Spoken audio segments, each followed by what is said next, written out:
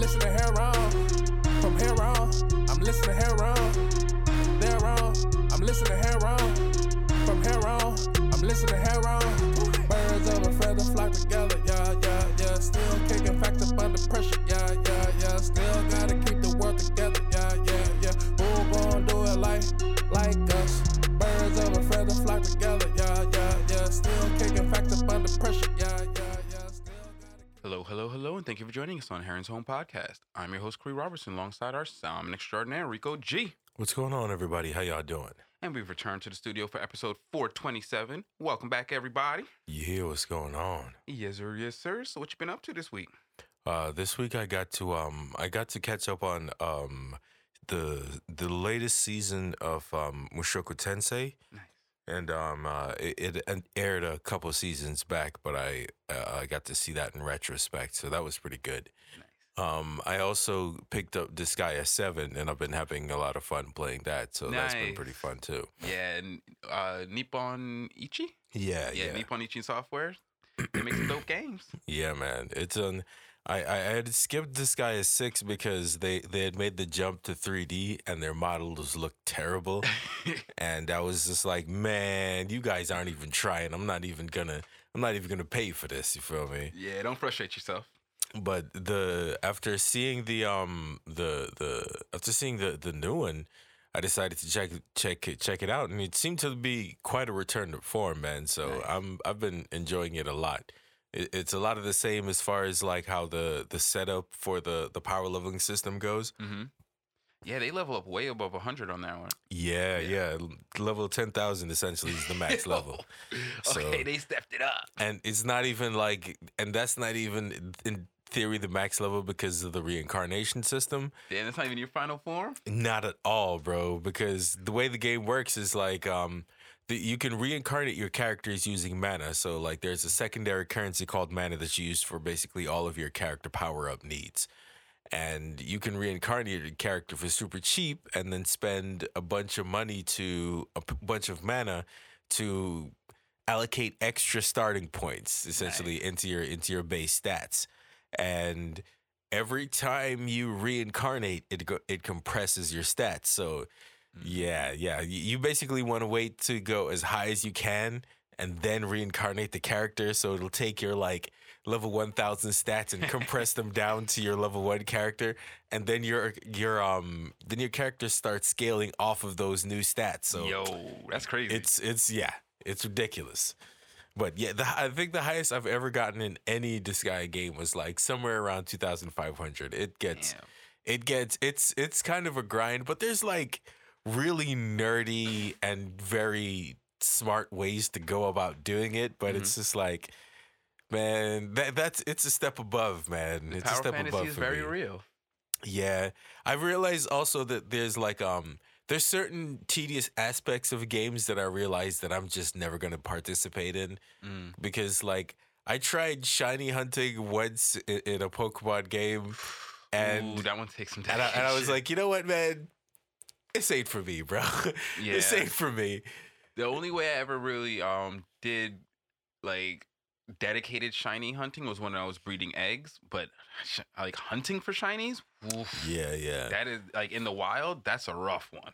Yeah, I mean, they even have a lot of ways to make it better, but still, it's just like I'm not really with that tedious over and over again in the small ass chances. I think that was I'm one of good on that. my first experiences. Was like, yo, my guy, you got a 0.05% chance. You chasing it? I was like, yeah, I am. The answer is no. No, I'm not. Especially because the niggas be hoeing you and they have Bro. like the shinies be uglier than the regular fucking color palette. It's rare that the shinies actually be kind of popping. You feel me? I'll be like, man, y'all don't even want me to do this And shit. then you get bro. a shiny with a bad nature, bad IVs, and you're just like, yo, I can't even use this Pokemon. Exactly. I can't even use this thing. Exactly. That's yeah, definitely not the way to heartbreaking. go. But it's been pretty cool. I like the main character. The setting in this one, the Demon World, is like heavily influenced by the Edo period in Japan. Okay. And it's sort of like going on a quest to reunite all the major weapons of like the top generals of the time. So like the sword, the spear, the bow, the I believe there's a claw and an axe in there somewhere too. So Did we have a meteor hammer? in the regular weapon list, I'm sure. But that's been pretty cool. The main character is this dude named Yuri, and he's pretty dope, man. He's like a little his weird gimmick is that he's allergic to empathy. Oh, he's allergic to it. Okay. Yeah, like if he starts doing nice shit, he literally starts coughing up blood if people are being too empathetic around him and shit. But what's really funny is like he's still a good guy, so he disguises all his to get around his allergies. He just charges people for gross amounts of money. Yeah, pretty much. So, and then the other main character is this girl who's of mysterious origins. I haven't gotten to the part where they tell you exactly who she is, but she's a Yamato era otaku, and she really wants to go and check out all that shit because she heard about all the samurais, how honorable they are, and she wants to go out there and see it. Basically like a naive tourist with a heart of gold type shit. Okay. And so the two of them end up smacking together, and they're trying to unite to, cleaning up the streets type shit. You know what I'm saying? Clean up the demon world and free it from all the greedy and evil shoguns. Sounds cool. Yeah, it's been pretty fun so far. I'm fucking with this one. Like, does it still have a lot of the goofy rhetoric back and forth? 100%. 100%. Like one of the main characters quirks, the girl who she's the rich one who's the samurai otaku. Her shtick is that she messes up the phrasing and common sayings and shit. So she'll be like, it ain't no sense crying over slipped silk and shit like that. Nice. The localization seems like it's still on point. Yeah. And yeah, and it's still the same like very irreverent humor. And yeah, but it's been pretty enjoyable so far. I'm looking forward. They also dropped a couple new classes, so that was pretty cool. They have they redesigned the maid class, and she sort of has like a more demon flair to her. They added this new class called the Psychic, which is super fresh. It's this sort of designed like I don't know if you've ever seen Tanya the Evil. It sounds familiar, but I can't draw on it right now. It's the so the uniform is basically like the German army uniform with the helmets and shit.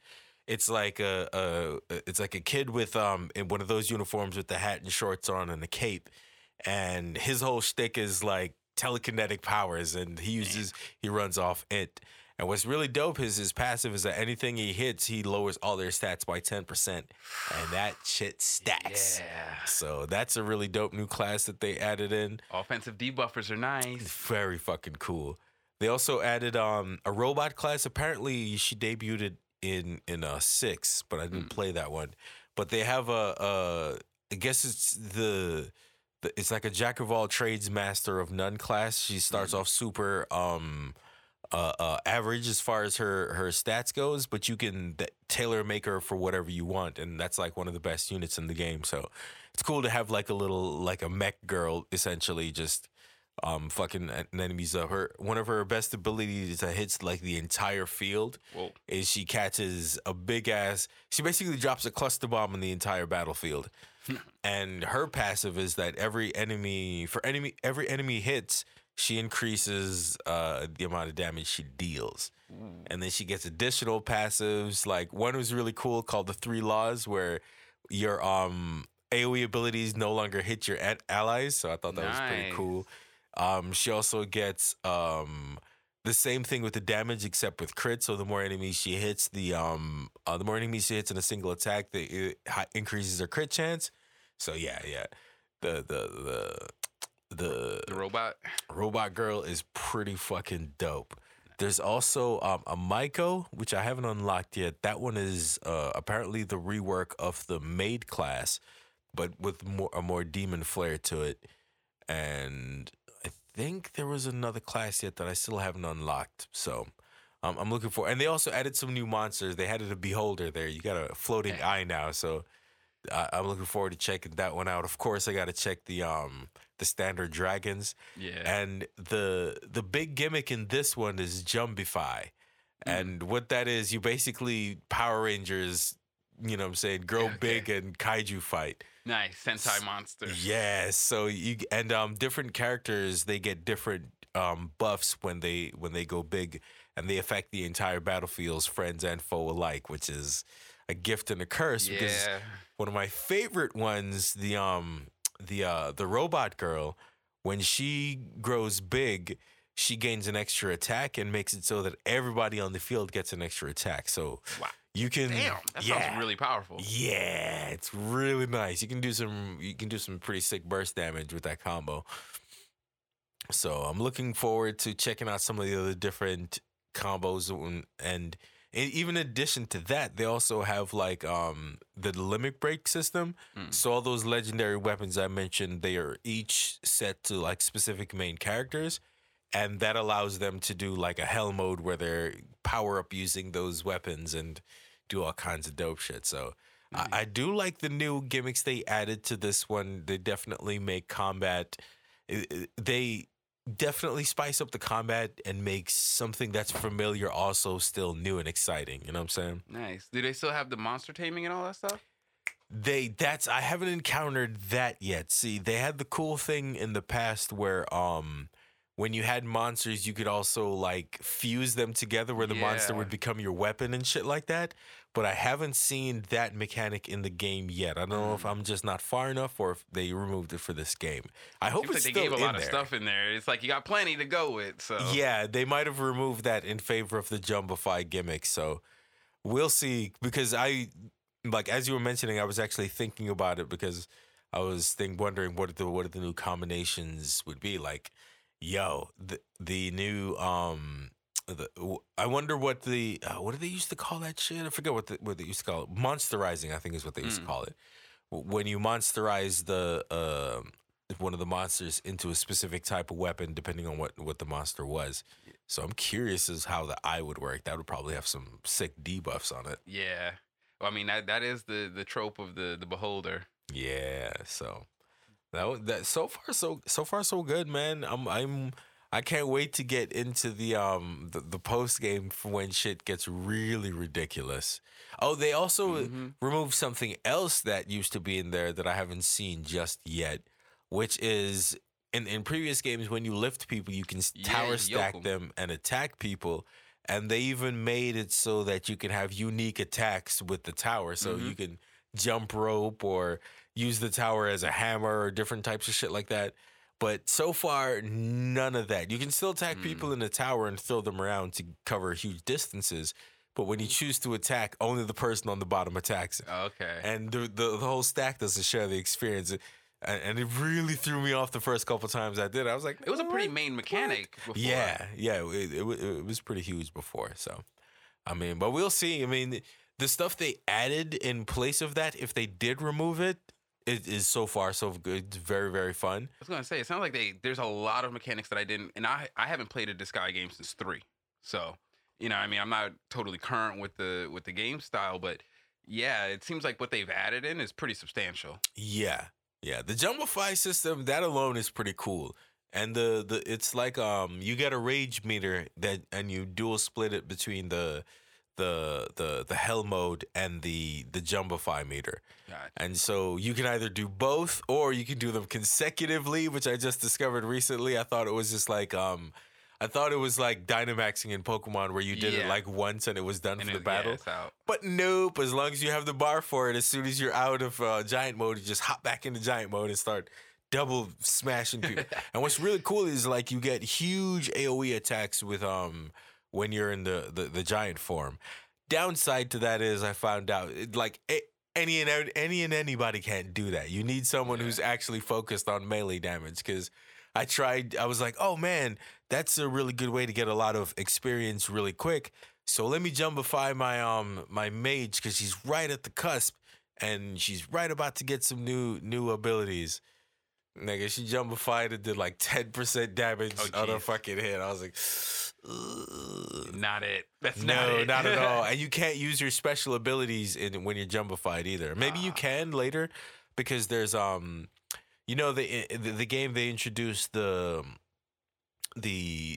squads where you can organize squads, and there's a jumbify squad that gives you extra stats and different abilities as you power it up. Ooh. So I'm wondering what some of the later ones are, because they get kind of expensive to power up. But so far it's been pretty fun, man. I got to see what the what post game looks like, because that's when the real difficulty shows itself in the game. A lot of post game.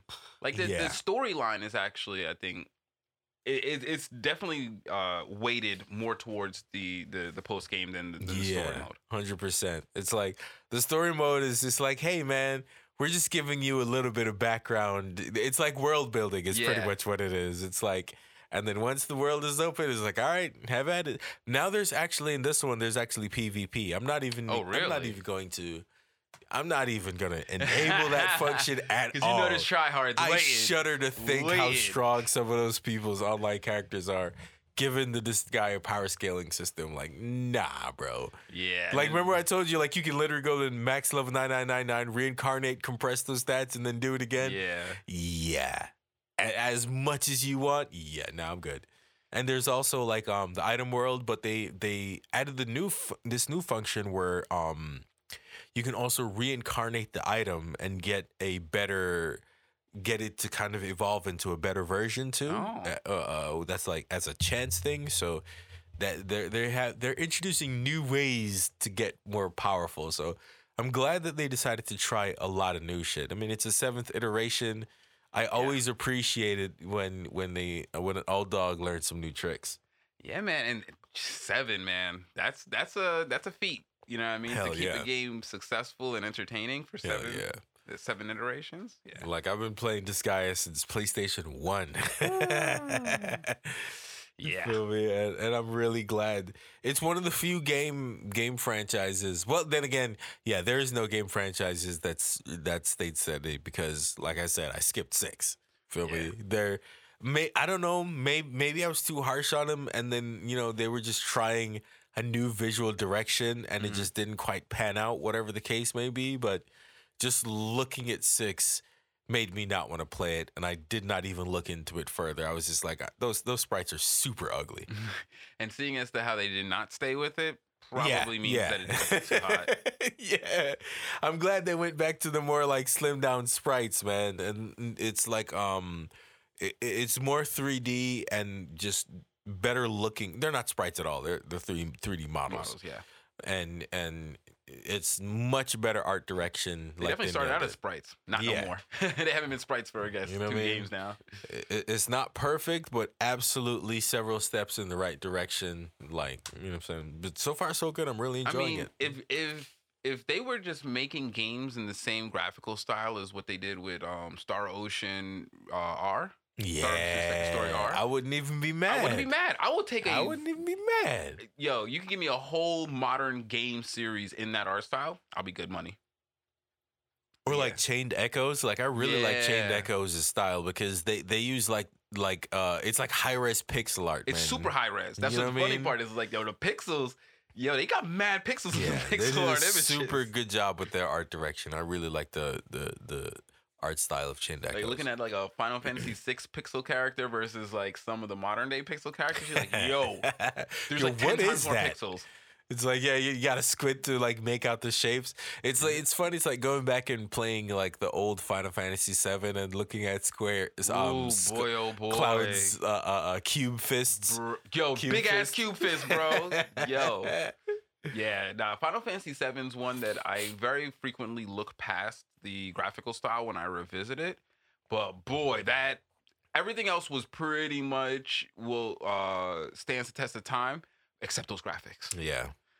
Even though, man. But it's still classic, though. Those pre-rendered backgrounds, though, were really good. Yeah, Midgar still looks amazing. Yeah, you know what I mean? Yeah. I think a lot about when you're running across the... what is it, the Swamp of Despair, when you have to fight the Midgar Zolom? Yeah. That area just so, like, for a swamp that's dark, looks really beautiful because of the pre-rendered backgrounds that they use. But yeah, the actual moving models, not so detailed. And it's funny because I actually did not notice this when I first played the game. Yeah. But yeah, when you see those models on the pre-renders, it's like, oh man, this is a stark juxtaposition of art styles for sure. But feel me? Your eyes, the resolution of your eyes and brain upgraded, so now Very you can much see so. the difference.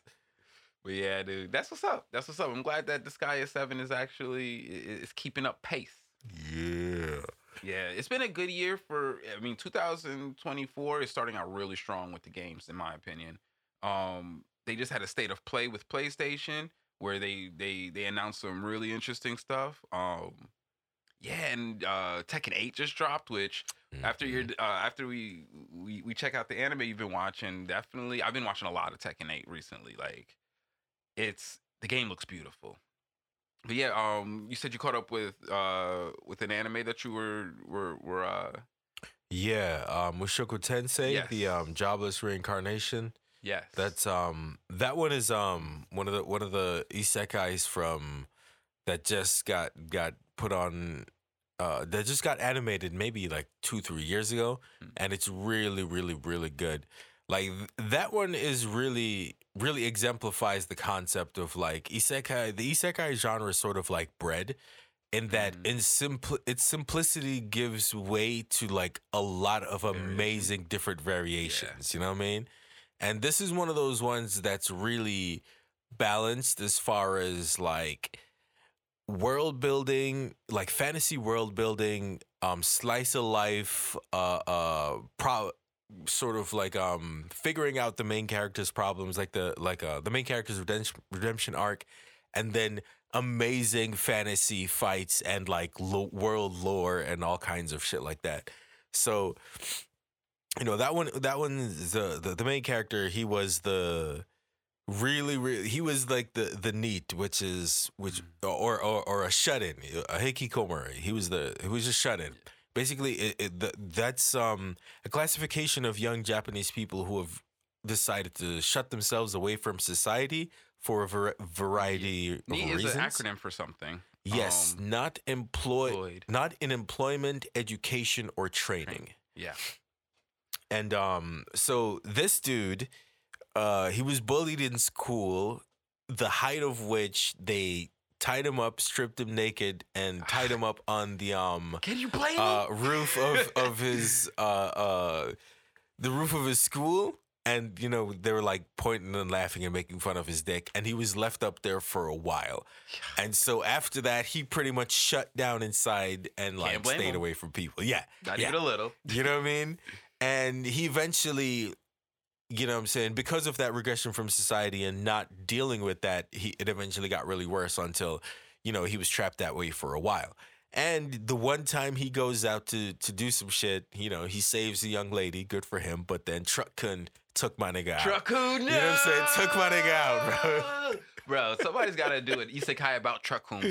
That nigga's a menace, bro. And like, do like a multiversal joy where like all the Truck-kuns got to come back and have to fucking answer for the fact that they've killed so many people, bro. Nah, what's really dope is like, the meme that actually birthed that was the April Fool's joke where someone actually did a full-on comic of that shit, and the lore is like there was a guy that works for like an isekai recruitment company where they list off the qualities they need in a hero, and he goes finds them, and he stalks a bunch of Japanese kids and, he's like, nope, not that one, yep, that one, and he waits till they're crossing the street and takes them out. Bro, that's a savage story. And then he hops out of the car, crosses them off the list and shit. Bro, he's like it's like the trope of the man. He's like the man. You know what I mean? He's got a list of names. He's coming for you. Absolutely. He's a fucking menace, bro. That's hilarious, bro. But in this one, like a huge portion of the story is set on his redemption, right? So he reincarnates into the world, and Rudius is he starts life with like some decent parents. His mom is pretty cool, but his dad is a scumbag. But just the warning for anyone who might want to check out Mushoku Tensei, the main character is a pervert, and like egregiously so. Sometimes it gets better, but in the beginning it starts really bad. Yeah, I do remember that. But you know, it actually the season that I'm on currently is right after Turning Point 2. Okay. Now, for reference, the Turning Point, Mushoku Tensei is originally a light novel, and I guess the turning points are the chapter names, but it's also the episode titles, and they both represent not only a significant turning point in Rudius's life, but also a turning point in the actual world itself. Like these are actual points. Excuse me. These are actually points in which the world's future sort of deviates, right? So, see, what people don't know, what they haven't gotten to animated yet, is that there's this character in the world named Dragon God Orsted, right? And Mr. Dragon God Orsted, he's got 2 curses on him placed on him by his Dragon God Pops when he was dying. The first one makes him live in a 300-year loop. And during that time, he has to find and kill the human god. If he fails to do so, he's reborn back at the start of the loop with all his memories intact. And by the time we meet him, the audience meets him, and Rudius meets him in Turning Point 2, he's lived like over 100 loops. So he knows like just about everybody in the world and shit like that. And the other curse that he has is that every being in the world who looks on him is afraid of him and either fears him or distrusts him. And so, I mean, that's just that could just happen though. You know, a Dragon Lord. You know what I'm saying? It's 2 very, very heavy curses. But my man's Orsted, he ain't got no time for no bullshit. You know what I'm saying? He's got to kill the Dragon God. And he's got to do the human god, and he's got to get that shit done. And so in Turning Point 2, Rudius had just helped out his party and navigated the majority of the demon continent, and he's making it back home after the big mana disaster, which was Turning Point 1. And then they run into Orsted and like his traveling companion.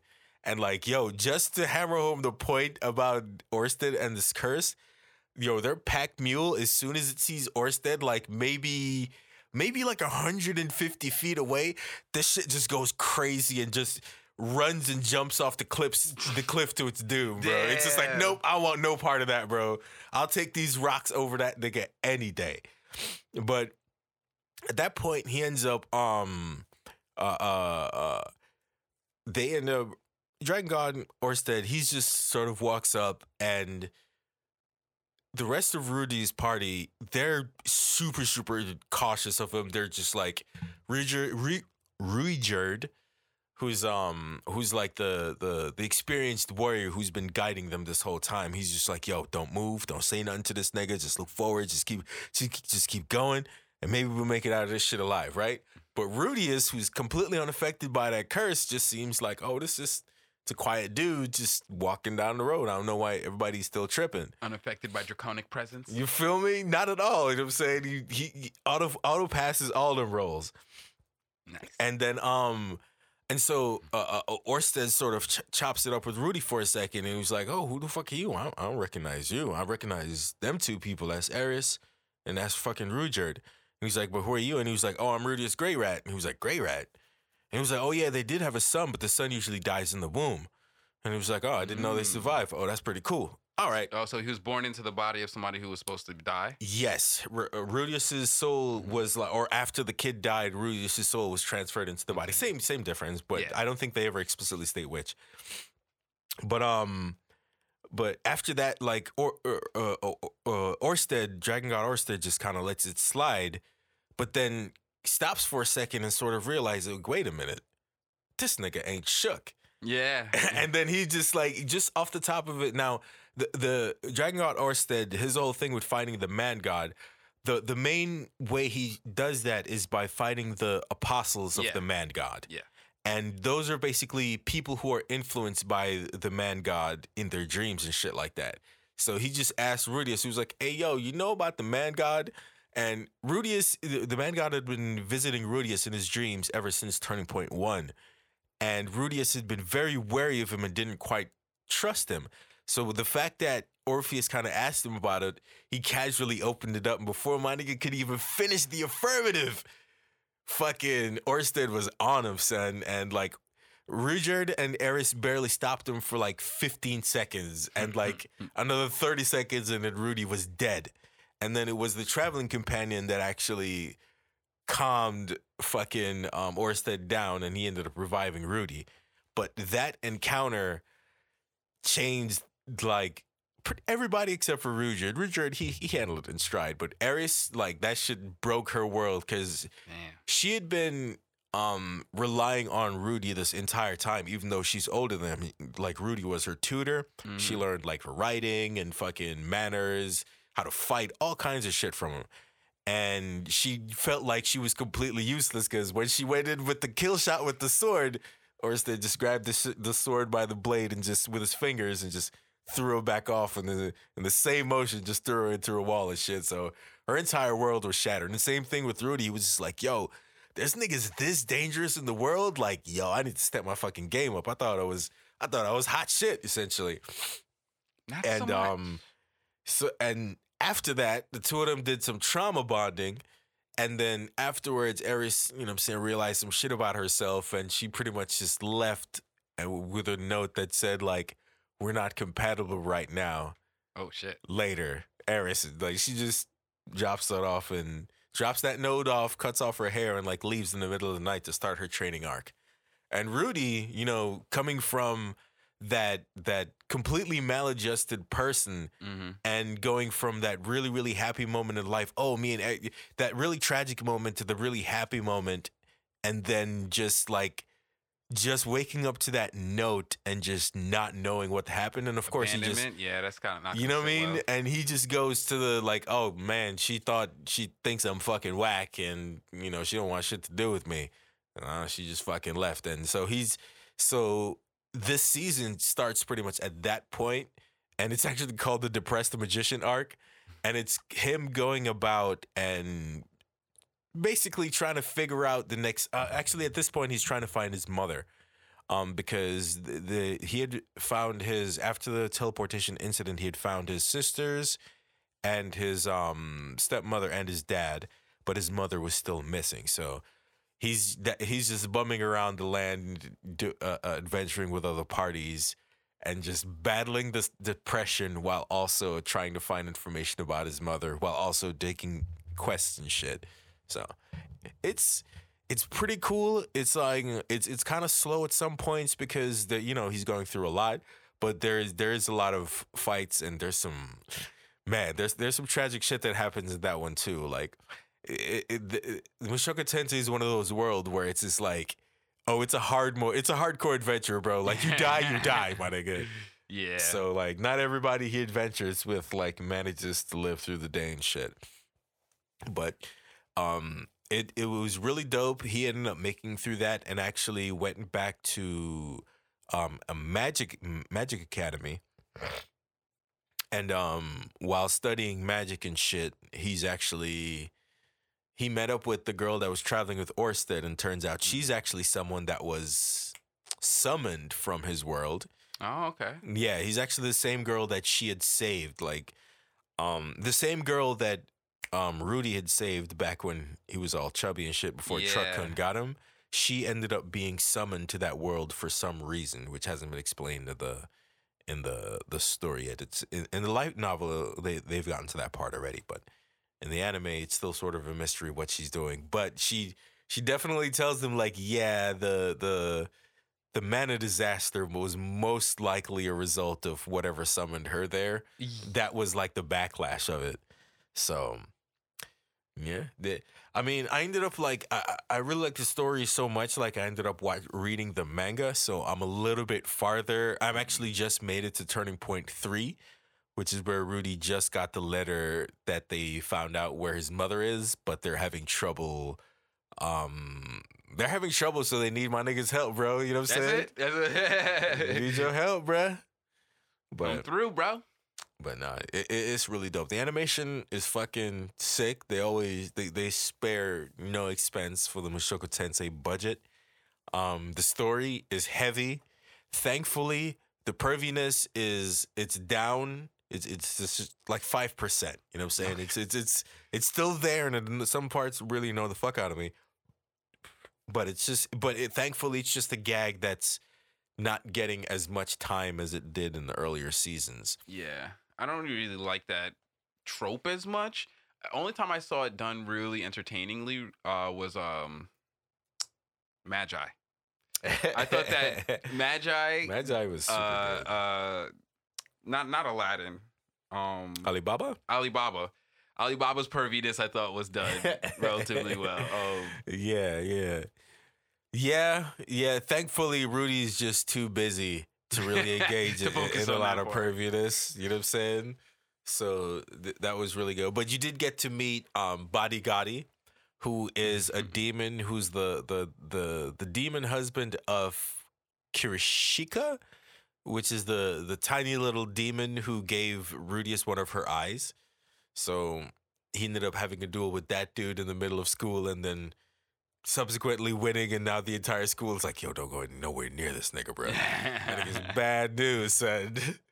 But that's what's up. It's Mushoku Tensei is super cool, especially because Rudius is maturing, so the worst parts of the show are the worst parts of his personality are behind you by the time you get to like season 2 and shit. So that's good. I don't mind that as much. Like a character flaw doesn't kill a show for me usually. Mm-hmm.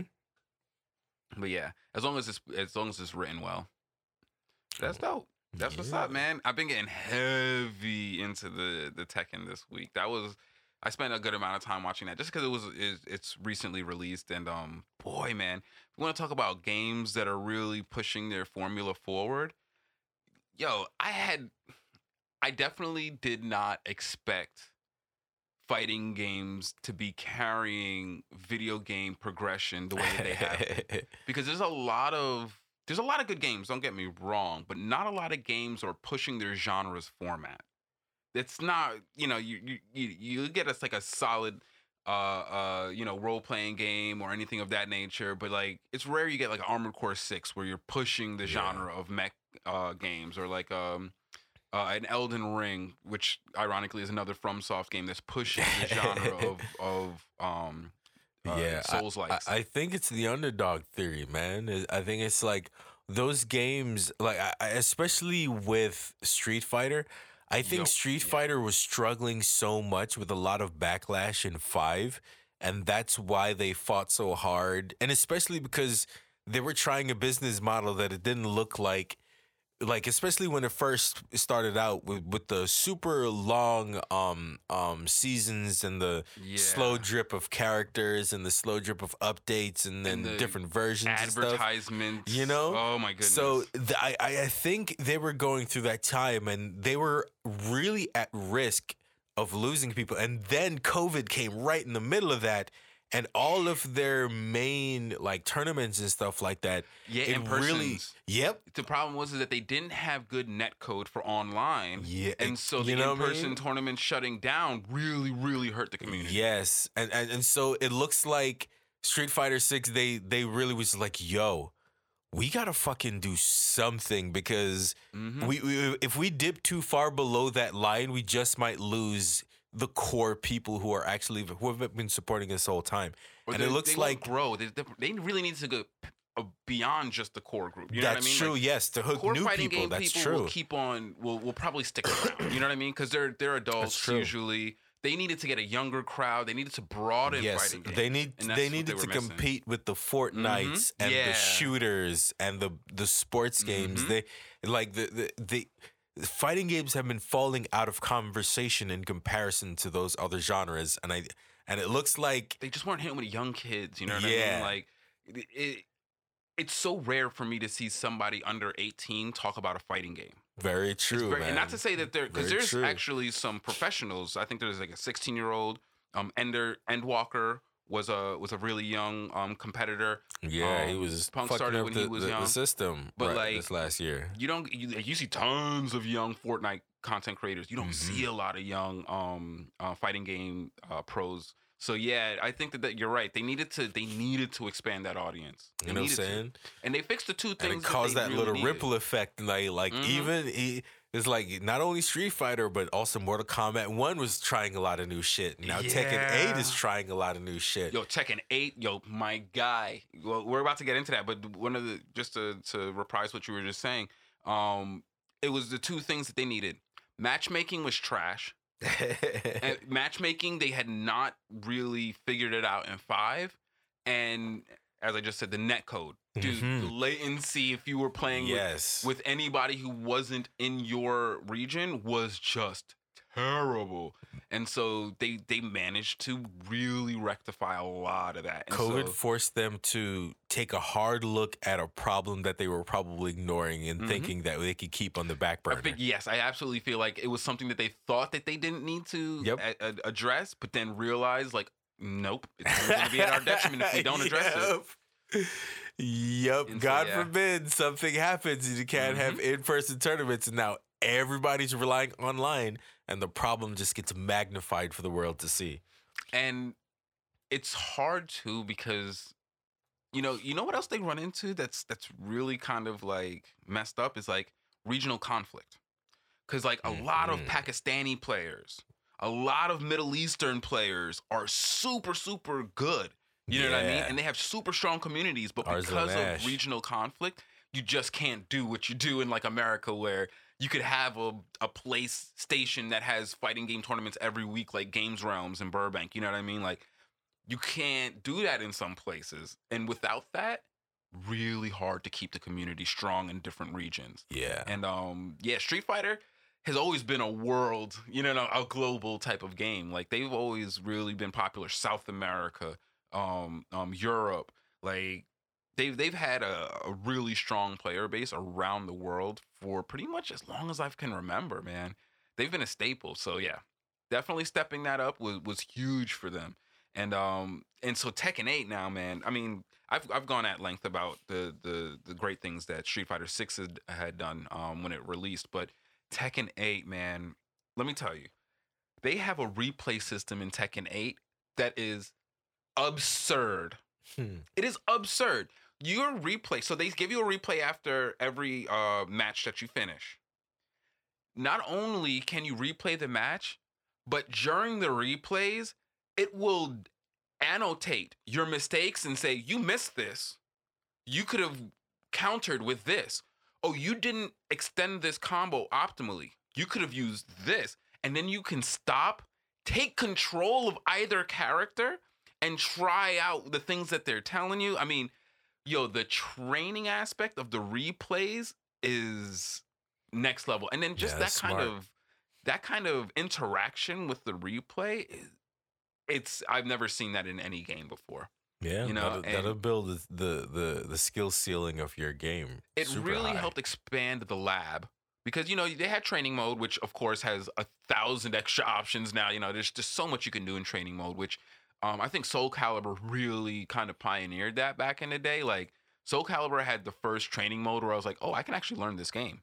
I can actually learn this game without playing with another person for a while. And that's actually why I was decent at Soul Calibur. It's one of the only fighting games that, I could ever really get into. And so, yeah, the replay system, in terms of onboarding new players, in terms of just helping you refine skills, is next level. Like, the part where it was giving recommendations, I thought was like, yo, that's super helpful, because it's easy to see where your mistake is. It's hard to learn what the answer to your mistake was.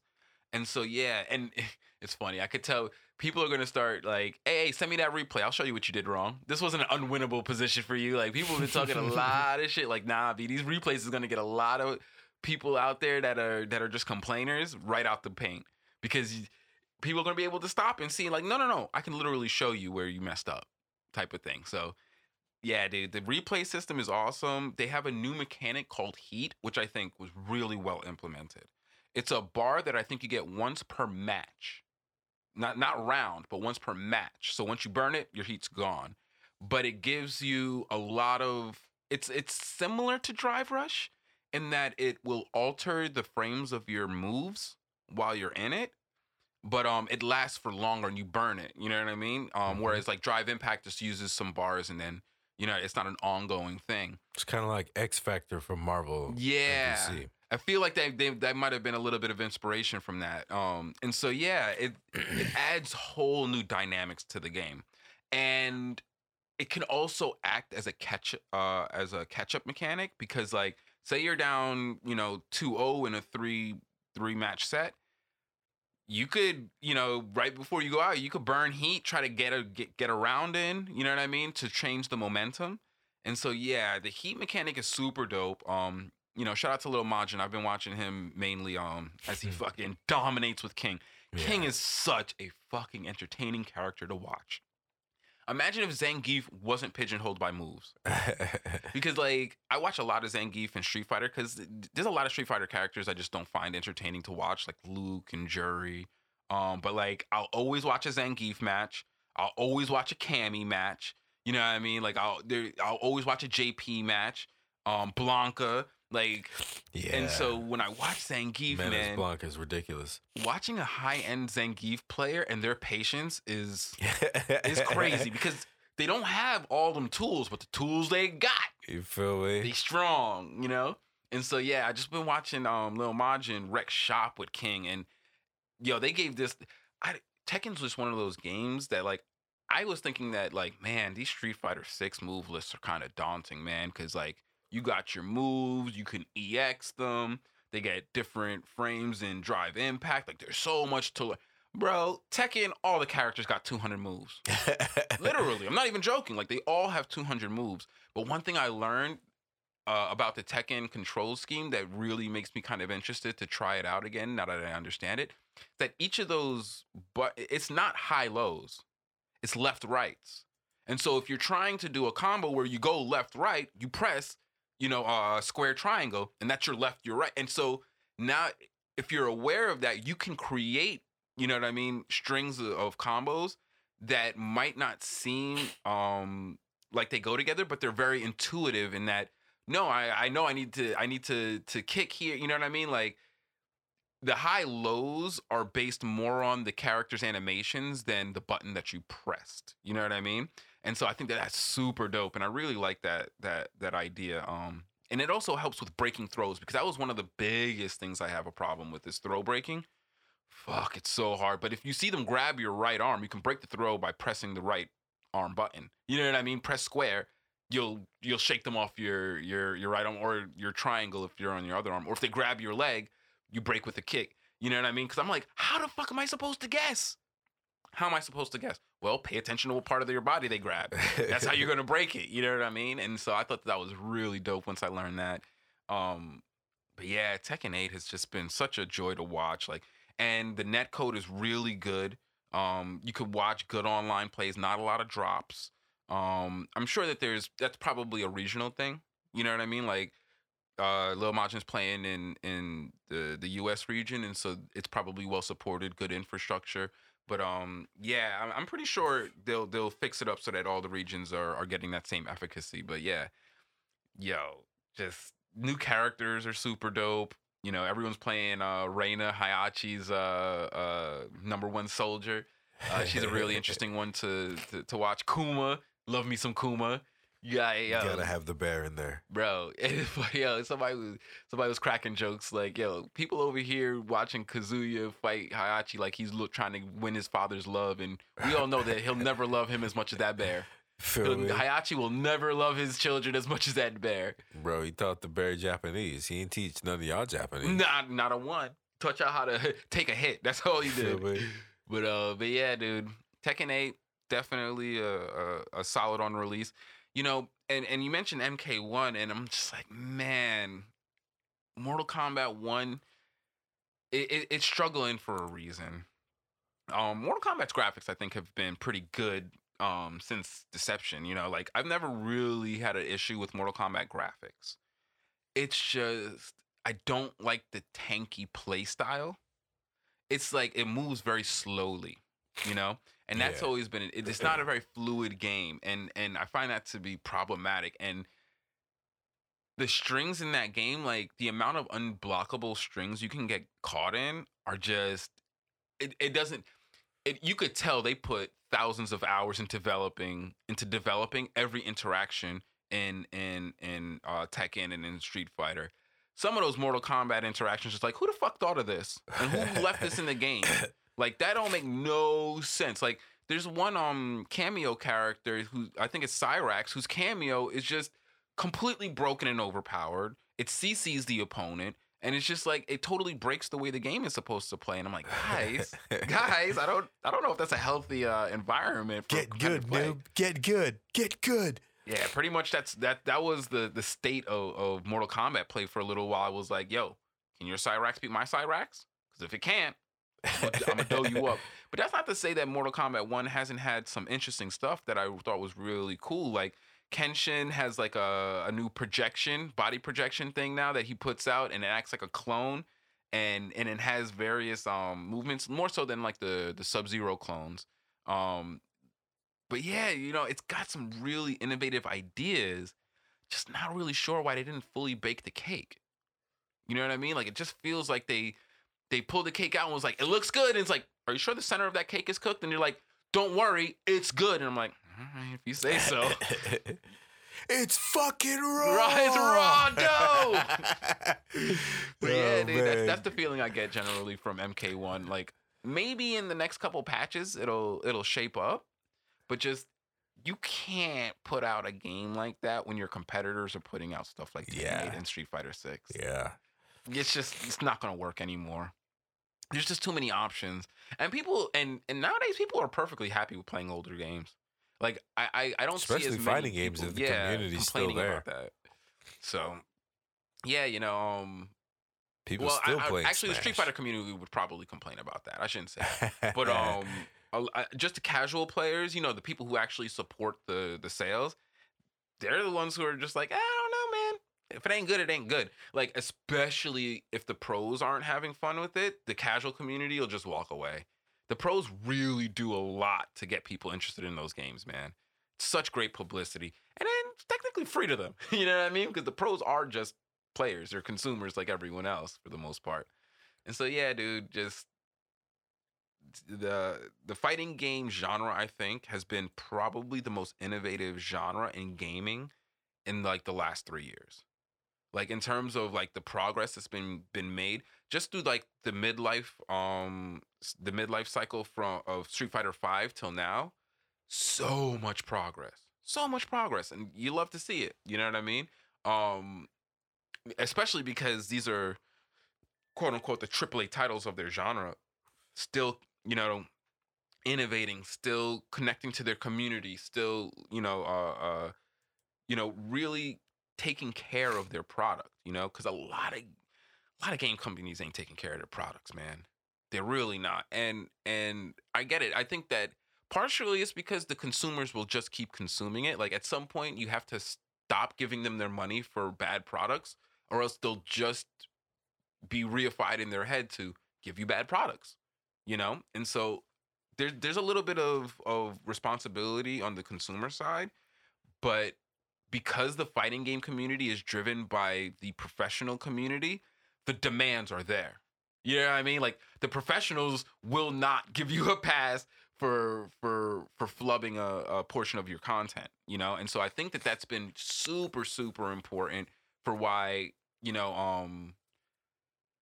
the fighting game genre for most of the high-end games released well, whether it's Grand Blue Fantasy Versus. I'm not sure if that's the exact name, but there's the Grand Blue fighting game. There's DNF Duel.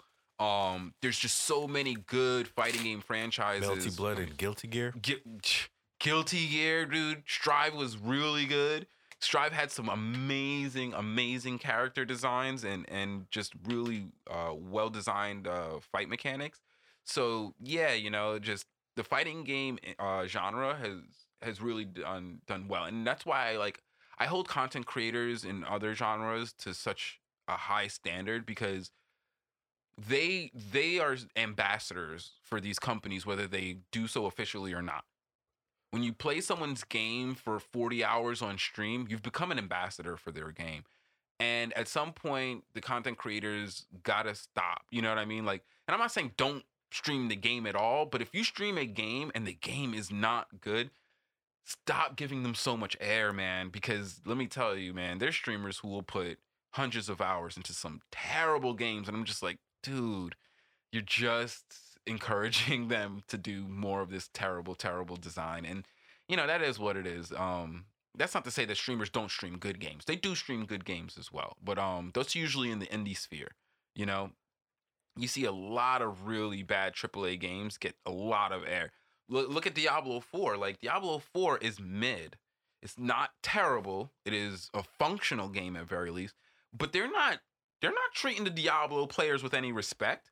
The last shit that they did on that on the season change was pretty messed up in terms of the monetization of that season versus what the players were getting. It's like, at some point y'all gotta just stop. You know what I mean? Like, hey, if you guys aren't gonna actually support this game like a valid live service, then take your time with it, take it for what it is, and keep it pushing, because there's mad other games out there. There's a lot of other games out there. But then you got a game like Pal World, which that game doing as well as it is just it's I'm happy for them, but that game doesn't deserve it. The jank in that game is out of fucking control. It's out of control for a game that's doing gangbusters the way it is, And so it's just unfortunate, because it that's what helps start the race to the bottom, And so yeah, I don't want to get too far away from the idea that fighting games are pushing their genre forward, but yeah, I want to see more of the professional content, help be the driving impetus behind getting the refinement in games that we want, because we know that we can't just leave the average corporation to make a good game. They're just not gonna. They just released that Suicide Squad game, and the shit, they launched it with servers that didn't work. Like, holy shit, you launched your live service game with servers that didn't work. People bought the game and couldn't play it for days. Like, that's just there's we gotta make sure that, and that's one thing that I do appreciate about the content creator community is, like, I don't think anyone should buy a game on launch. Hell no. The only people who I think should buy games on launch are people who are making money off of that game. If you're not making money off that game, chill. And I'm not saying indulge in spoilers or anything, but at least hear whether the game is functional before you've given them your money. Because that shit, these corporations only see numbers. And as long as those numbers are going up, they're going to assume what they're doing is right. And that's problematic, to say the least. But yeah, here, let's go ahead and get into some of these here topics, because I know we've been running long on what we've been into. So speaking of reviewers and how fraught that could be as a content creator, Warner Brothers, so IGN reviewed Suicide Squad that I was just talking about, and they were like, it was bad. They reviewed it honestly. And a matter of fact, I feel like they were generous with their review for the most part. They were critical, but they didn't bash it. You know what I mean? They gave their opinion, they gave a salient critique, and they kept it pushing. So now Warner Brothers is denying them review codes for their games, and I'm just like, is that where you guys are at with it now? Is that where you're at with it now? Because I that just guarantee makes it seem like it's true. What's that? That just makes it seem like it's true. It is. Oh, yeah. I mean, it didn't take much for people to realize how bad that game was when they couldn't play it on launch. You know what I mean?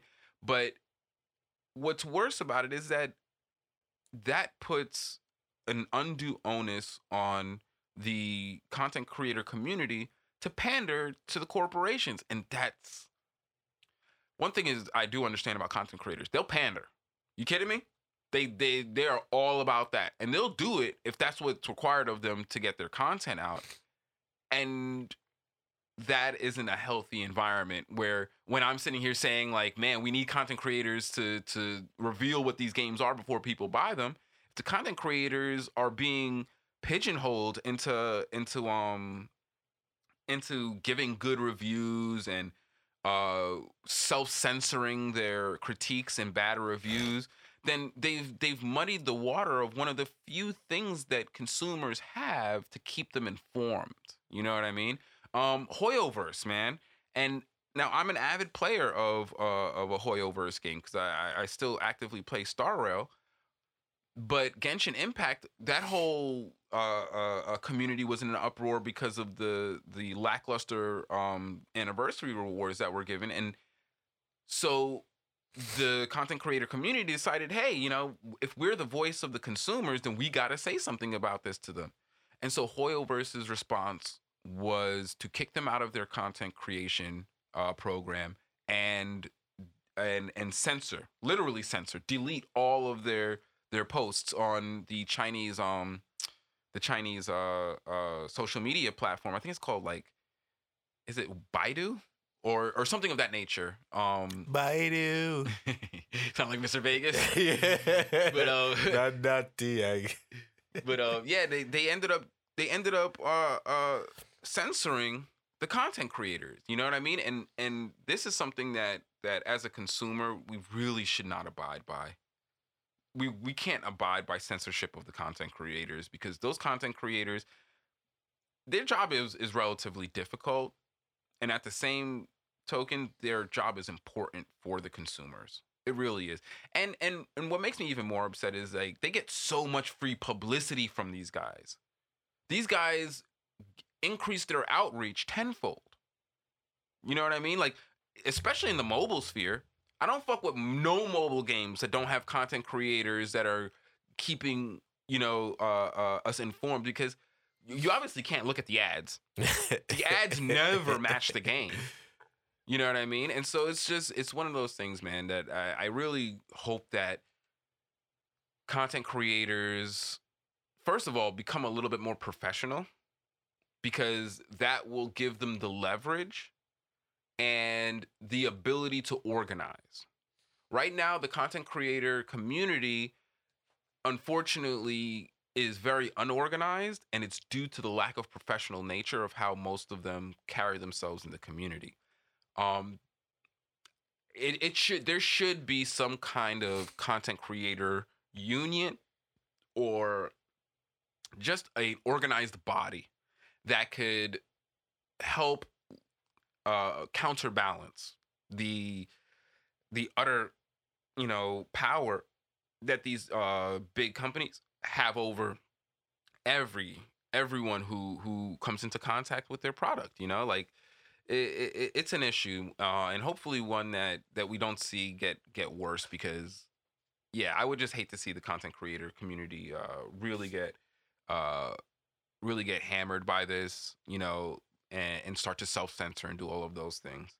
But yeah, beyond that, there was another round of layoffs.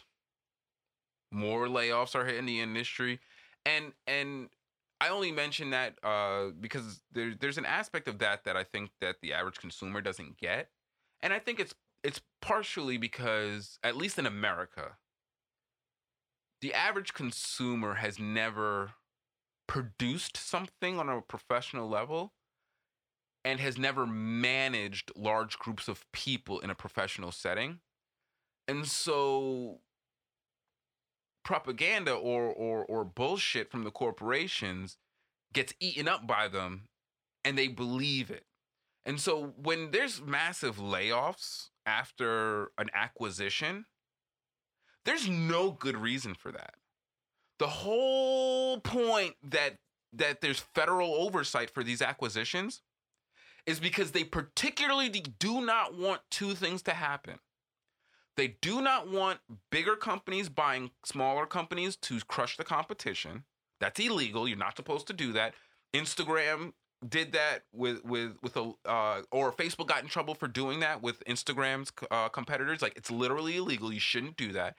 And so when you see a big company buy a smaller company and then shelve a product, it's not for tax reasons. It's because they didn't want that product to be present next to a product that they have larger prospects with. And moreover, and so usually what they do is they'll shelve the product, lay off the people. That should never happen. And moreover, they are going against their filings, at least with the SEC, when they do that for an American company. I don't know if foreign companies have that same issue, but I know that when Microsoft buys Activision, or Activision Blizzard King, I think is the conglomerate they purchased, and then they lay off people, that is illegal. They were not supposed to do that. And then they're not supposed to purchase companies that are direct competitors for their products for the same reason.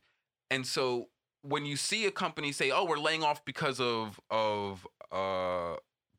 overlap in positions," that's fundamentally not a thing. If you've ever managed people, there is an upper limit that any individual can manage a group with based on their skill. The larger the group, the more difficult it is to manage. And so when you add in all of these people, you purchase the company, you add all of these employees, there shouldn't be overlap.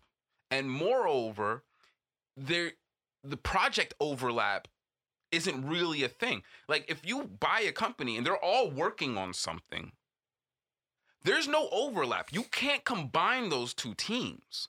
You cannot combine two video game dev teams to try to then continue a project that's been in the works for months or years. That's not how project management works. Something that has that many moving parts, you cannot do that. It's not a functional way to manage IPs. To try to combine, now technical expertise is a different thing, but I'm saying that when you're talking about developers in a software development environment, even if there's skill overlap, there should not be project overlap, because you should not have purchased that company with the intention of killing that project. And if that project is still in production and unreleased, at least those people's jobs, based on the SEC filings, should be secured until said time as they finish the project. But the amount of times that we're seeing these acquisitions happen and then the project just gets shelved and then everyone gets fired is technically not supposed to happen. And that's why they oversee these things. You know, there's no real other reason for government to even care whether Microsoft is buying Activision King Blizzard, other than they have to protect the labor force and they have to protect the market. And so, you know, all of these industry layoffs, I hear so many content creators trying to like justify, like, you can't expect them to keep everyone. Then they should not have purchased that. That was not a purchase that should have went through. And moreover, for it to have gone through, they said that that was not the case. And so, you know, downsizing in the middle of projects is a real shitty way to increase value during a acquisition merger. You know what I mean? And so I'm really tired of hearing people try to justify why all of these layoffs had to happen, because they didn't have to happen. None of them had to happen. That's purely shareholder dollars being valued over the lives of people who have been dedicated to these companies, you know? And so, yeah, I just want to put my, you know, squash that shit real quick, because that's not how project management works. That's not how acquisitions and mergers work. You don't get to buy the competition just to kill their product, just to lay off a bunch of people so you can show, you know, a spike in revenues due to the fact that you just acquired their revenue, and then you fire everybody to lower your expenditures so that you can have better numbers on a sales report. Nah, B, that is not legitimate. It's not. You know what I mean? And listen, I would love to have a debate with someone who thinks otherwise, because if you go to the NLRB, they will tell you quick fast that you have a case. Quick fast. So, you know, it's just one of those things, you know, like, I don't want to see people get fooled by the rhetoric of these companies. When they fire people, it's purely out of malice. It's not out of necessity. It's out of, at best, it's out of apathy. And so, yeah, dude, you know, as we go into, you know, further into the year and we just see the amounts of layoffs increasing more and more, We got, just be, have your eyes open, because especially if the content creators can't be relied upon to provide us information about these games, definitely don't think that these corporations are shepherding these games into a good position unless they have given you that record in the past. You know what I mean? Like Capcom, when it comes to Street Fighter, at very least, they have a record of keeping up with their product. You know what I mean? I don't see that happening with a lot of these other studios, especially not no Activision Blizzard. So yeah, and Microsoft. I mean, if you just look at what's going on with Overwatch right now, Microsoft did not intend on keeping that game in development. Like they don't. That game, that Overwatch, man, if they manage to release some semblance of a game in terms of Overwatch 2, I would be very surprised. And so yeah, that's just to say, man, like let's keep our eyes open to the industry as it evolves, because it don't look good. But yeah, dude, moving on from that. Oh my gosh. I am a huge fan of Avatar: The Last Airbender, the original animated series. Mm-hmm. I fucking love that show. I think it is one of the best cartoons. I own all of the DVDs. I very much intend on having Kendrick grow up on those kind of cartoons. Like, that is just a good cartoon. It's got... Uncle Iroh the shit. Oh, Uncle Iroh is my dude. Leaves Zuko, from the Vine is my jam. Yo, Zuko is one of my favorite bad guys, bro. His arc was amazing. Just Aang as a protagonist, the reluctant hero, loved it. Just so many really, really great things about that cartoon. And it pains me that they haven't managed. Well, I don't really want a live action adaptation, but the fact that they've been trying and failing just hurts.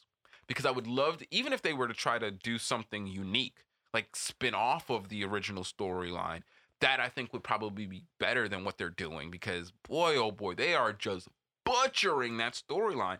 And so there was the M. Night Shyamalan movie that came out that was just atrocious.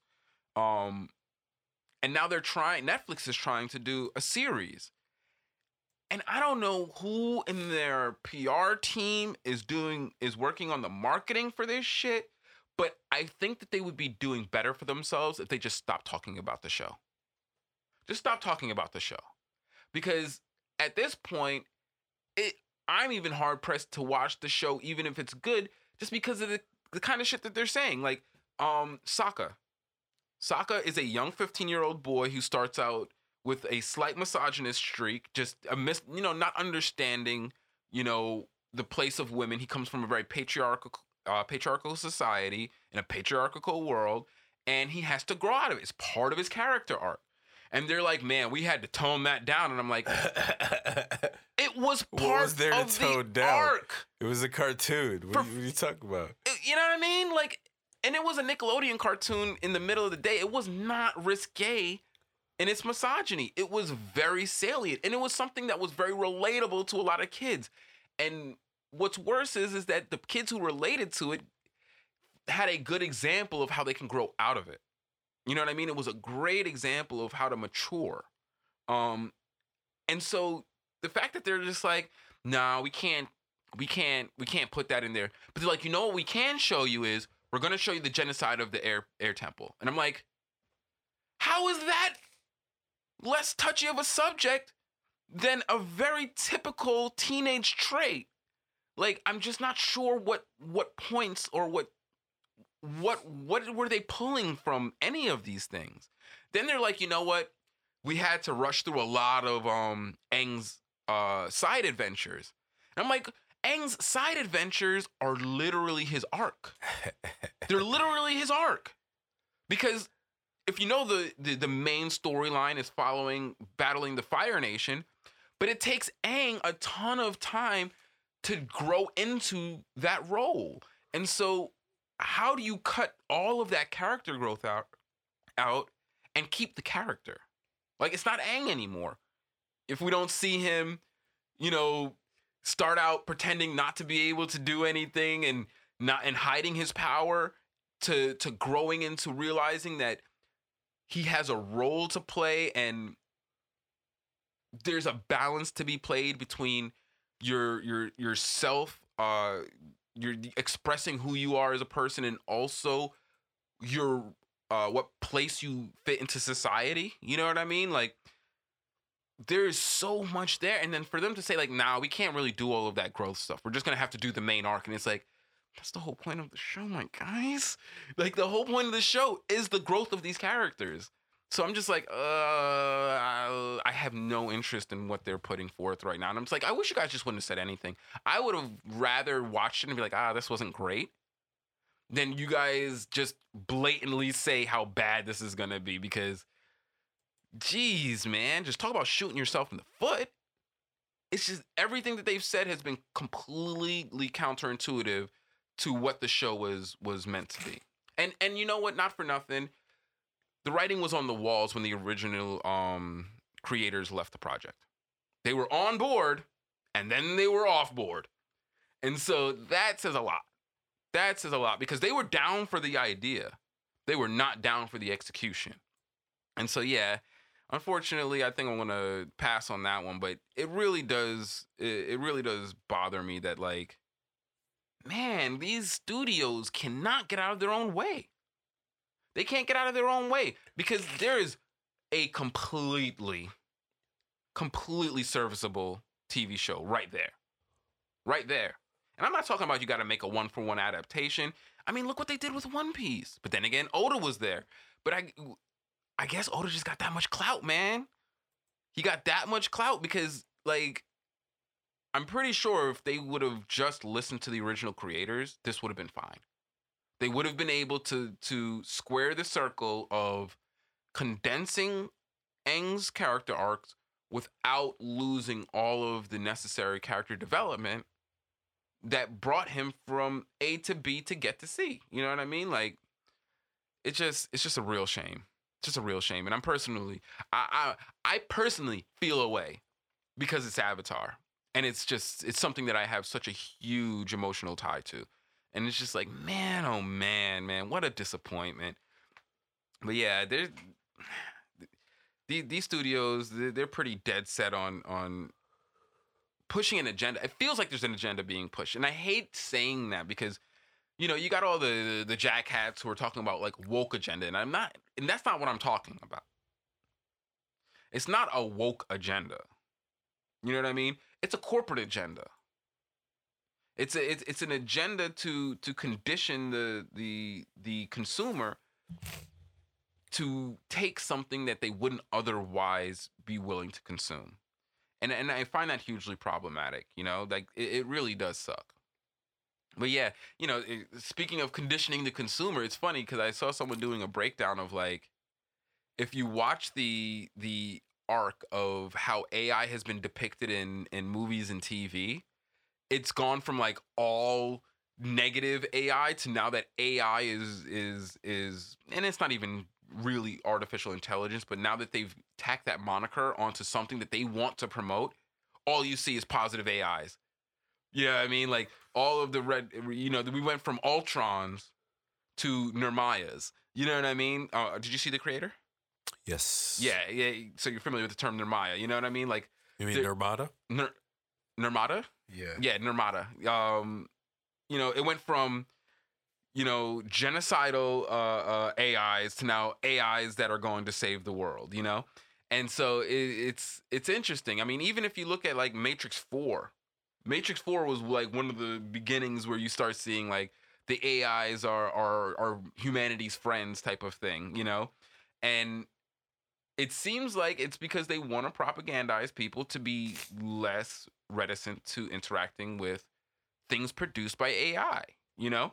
And that's to be expected. That's in their best interest. You know, Disney's been responsible for a lot of those productions. And so it's, you know, I don't want them to utilize these IPs that we all have, you know, great nostalgia for, to push these more modern type, you know, conditionings, because it's not good. You know what I mean? Like, I don't believe that there's a woke agenda in Hollywood, and just I've been wanting to comment on that because I consume a lot of critique. I try not to watch too much reviews on YouTube, but I consume a lot of critiques on YouTube. And let me tell you, the quality of critique has plummeted. I'd say in the last 2 years. Like it's so hard to find a channel that does decent critiques that isn't just saying, "Oh, look, too many female characters. Look at that. They forced a female lead." And it's like, I don't think that that's a genuine critique because one thing I've noticed is that every time there is a critique about the woke agenda in movies and media, you could take all of the points that they're trying to make, replace them with traditional, white male actors, and those properties would still suck. It's not bad acting. I haven't seen a whole lot of terrible acting. Actually, I've seen a lot of good acting and bad scripts and bad direction, you know what I mean? And so it can't be that they're pushing a woke agenda. These are just bad stories sometimes. Sometimes the stories are just not good. And you don't have to make up something about that. See, look, they should have never casted that black woman in that role. It's like, I don't know. Pretty sure that role was trash, whether it was a black woman or a white man in it. Like it's such a disingenuous critique, and it sucks because a good critique can actually help creators. You know what I mean? Directors, writers, but now there's just a standoff. There's a standoff between the critical industry and studios to where you get something like She-Hulk. That's literally them shitting on the analysts because the analysts have become completely overblown with their assessment of what's going on in the creation room. Like we need to be more reticent about the idea that they're going to use AI to start writing scripts and stuff than the fact that there's a diverse cast. Like the idea that diversity, equity, and inclusion is the problem is crazy, and it just really shows the racism of the people who are partaking in these conversations. But they're doing so, and they're gaining so much traction because of the algorithmic way that content gets pushed, to where now that people are starting to give credence to it, and it's like, no, these people are making it because anger sells or anger gets clicks. And so they are not making it out of a genuine critique. They're making it because people keep clicking on it and consuming it. And it's an easy way for them to generate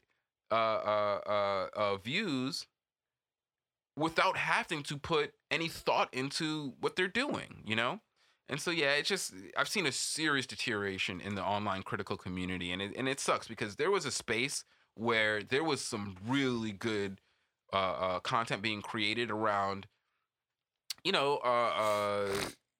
like Screen Crush and what's the other one? The Screen Rant. There's a lot of content creators that were making good analysis type stuff. And now they've either gone in the way of like everything is in what is it called? Toxic positivity, where they just will not critique anything that the studio does, or they blame everything on, they shouldn't have added that female actor. And it's just like, guys, yes, I'm sure that you're getting more traction this way, but it's because it's mostly children who are clicking on this stuff and feeding into the outrage engine. Like, this is not genuinely creative content that's being put out. It's derivative. It's grievance politics type stuff, and it's really like not in the best interest of anyone for the industry to keep on ingratiating that, But needless to say, that's probably gonna fall on deaf ears. I mean, there's no way to stop this ball from rolling in the direction that it is, because there's so few people willing to just abstain from things, Like, listen, if I don't like someone's critical analysis of a movie, I just won't consume their content. You know what I mean?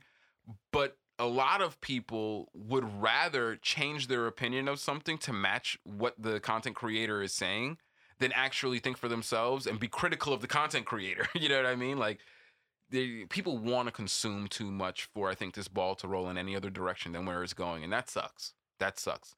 Because, you know, once again, all it does is it makes it harder to find the good stuff. You know, because it's not like good stuff don't exist. I never want to give that impression.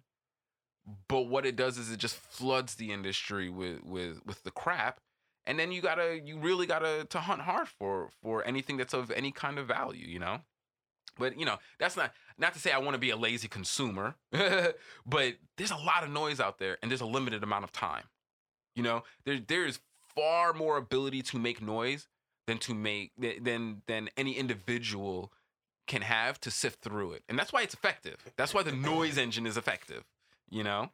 But yeah, you know, I've just been having a hard time with the entertainment industry, whether it's video games or movies or even books. Dude, it's so hard to get a decent book critique. It was funny because this chick went viral for complaining about bad reviews on her book, and I'm just like, your book was bad, dog.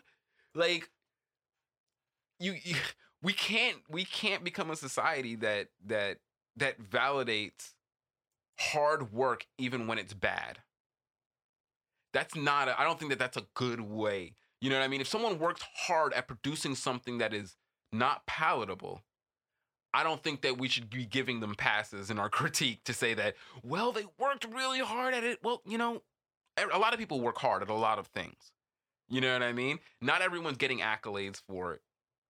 And so let's not go out of our way to give these people bad feedback, which is only going to encourage them to, once again, start the race to the bottom because they're getting positive feedback on their bad work, you know. We got to move away from that, you know, because every section of consumer industry is getting pushed in that direction. And it really does suck. But yeah, moving on from that, dude, you know, it's funny. I brought up that Dude Z AI before in the past that was making the comedy sketches. Mm-hmm. Now, it was funny because it came out recently. They got sued by George Carlin's estate. I'm pretty sure they're gonna be okay though. But in the process of revelation of what's been going on there, it looks like the AI isn't actually generating the jokes. The AI is just generating the voice. Actually, one of the co-creators is writing the jokes. And so that's why I think that they're probably gonna they're gonna be able to rebuff this lawsuit against them, because I'm pretty sure that the voice of George Carlin isn't under any kind of trademark or patent or anything like that. Like, the voice of George Carlin could be reproduced and it would just be considered impressionism. But it would be, if you were creating a data set out of George Carlin's shows, and that data set made of his shows was exclusively being run in the AI program to make the jokes, then you would be stealing from him, because that was his material that he produced and he owns, and it would be a violation of his work to do that. But if it's a dude who's just writing jokes and using an AI generated George Carlin voice to voice over it, that's actually, I think, well within the purview of what a comedian's allowed to do.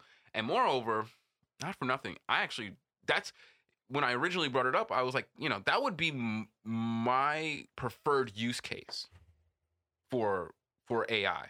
You know, if you want to use it to generate funny voices, fine, but use it as a tool. Don't use it to create something that is derivative of other people's art, you know? And so, yeah, not for nothing, free dudesy, yo. Free dudesy. Let them live, yo. I feel like there's been a lot of litigious stuff lately about, like, trying to attack creators who use AI as a tool. And that I think that that fight, I don't think is going to go very far at all. And also, I always talk about this is that, it takes the breath away from the real arguments that need to be had about AI. We, you know, I never want to see AI used as a corporate tool. I don't mind seeing AI used as a artist's tool. You know, I feel like there needs to be a clearly delineated separation legally between individuals using AI as a tool and corporations using AI to replace labor. It's not the same thing, you know. I really don't want to see the you know I don't want to see corporations get treated as people in this way, the way that they get to vote and do all of those kind of things and spend money in the political spectrum. I don't want to see that corporations get that right. That would be hugely problematic, I think. Um, but I don't know how you legally separate those two things, you know? And if and then runs the question at it, if there is no way to legally separate those two things, then do we want to run the risk of giving that tool to artists? You know, you, when it comes to tools, the tool maker does have some say in how it's distributed. And so I hope that people or the engineers, the software engineers who create these AIs, which I know that this is probably a bridge too far for them, but have some kind of ethical bearing to them when they decide how and who they create these AIs for. Because let me tell you, man, the only people who have the money really to make these kind of things are corporations. And so that puts the software engineers into a odd position to where the only the only outlet for this kind of development is an unethical one, you know? And only under capitalism could you manage to put, every industry into that moral quandary, and it's one of those things that I really really I wait with bated breath, because wishful thinking doesn't get you very far in this world in real life, and expecting corporations to do quote unquote the right thing, yeah, don't hold your breath. It'll only result in you turning blue in the face. And so yeah, I think, you know what, we'll go ahead, we'll wrap up on that. We're gonna hit the heavy news topics this weekend because boy oh boy, the news was fucking, yeah, it was depressing, man. From doctors claiming that they give worse. Yeah, there's a Zionist doctor who was recorded saying that he doesn't perform surgeries on Muslim patients like effectively, like he won't do it. And I'm just sitting here thinking, like, wait, has he actually worked on Muslim patients before? To Kaiser Permanente being targeted in East Oakland because they've gentrified neighborhoods that are reeling under the fact that they have a hospital in their neighborhood that they can't even patronize. Because that's the worst thing, seeing a Kaiser Permanente pop up in the hood. None of those people in the hood are really patronizing that Kaiser Permanente, because Kaiser Permanente is a insurance company. So unless you're part of their insurance plan, you don't get to go there for medical assistance. And so it's a really, really fraught situation there right now. And it's like, yeah, dude, there's just bad news all around from the medical industry. People in East Palestine, Ohio, just reeling still from the chemical spill. The kids are sick at a rate that's unbelievable. And so yeah, the news has not been too hot, and unfortunately, a lot of it's been centered around bad things happening in the medical industry. So it's a little preview of what we'll hit up this weekend. But yeah, I hope everybody enjoyed the show. If you did, please feel free to subscribe. You could find us on Anchor.fm or on Patreon.com. You could also find us on social media on Twitter at Korea_T and at Home Heron. You could also find us on Instagram at Heron's Home Podcast and at Heron's Homies.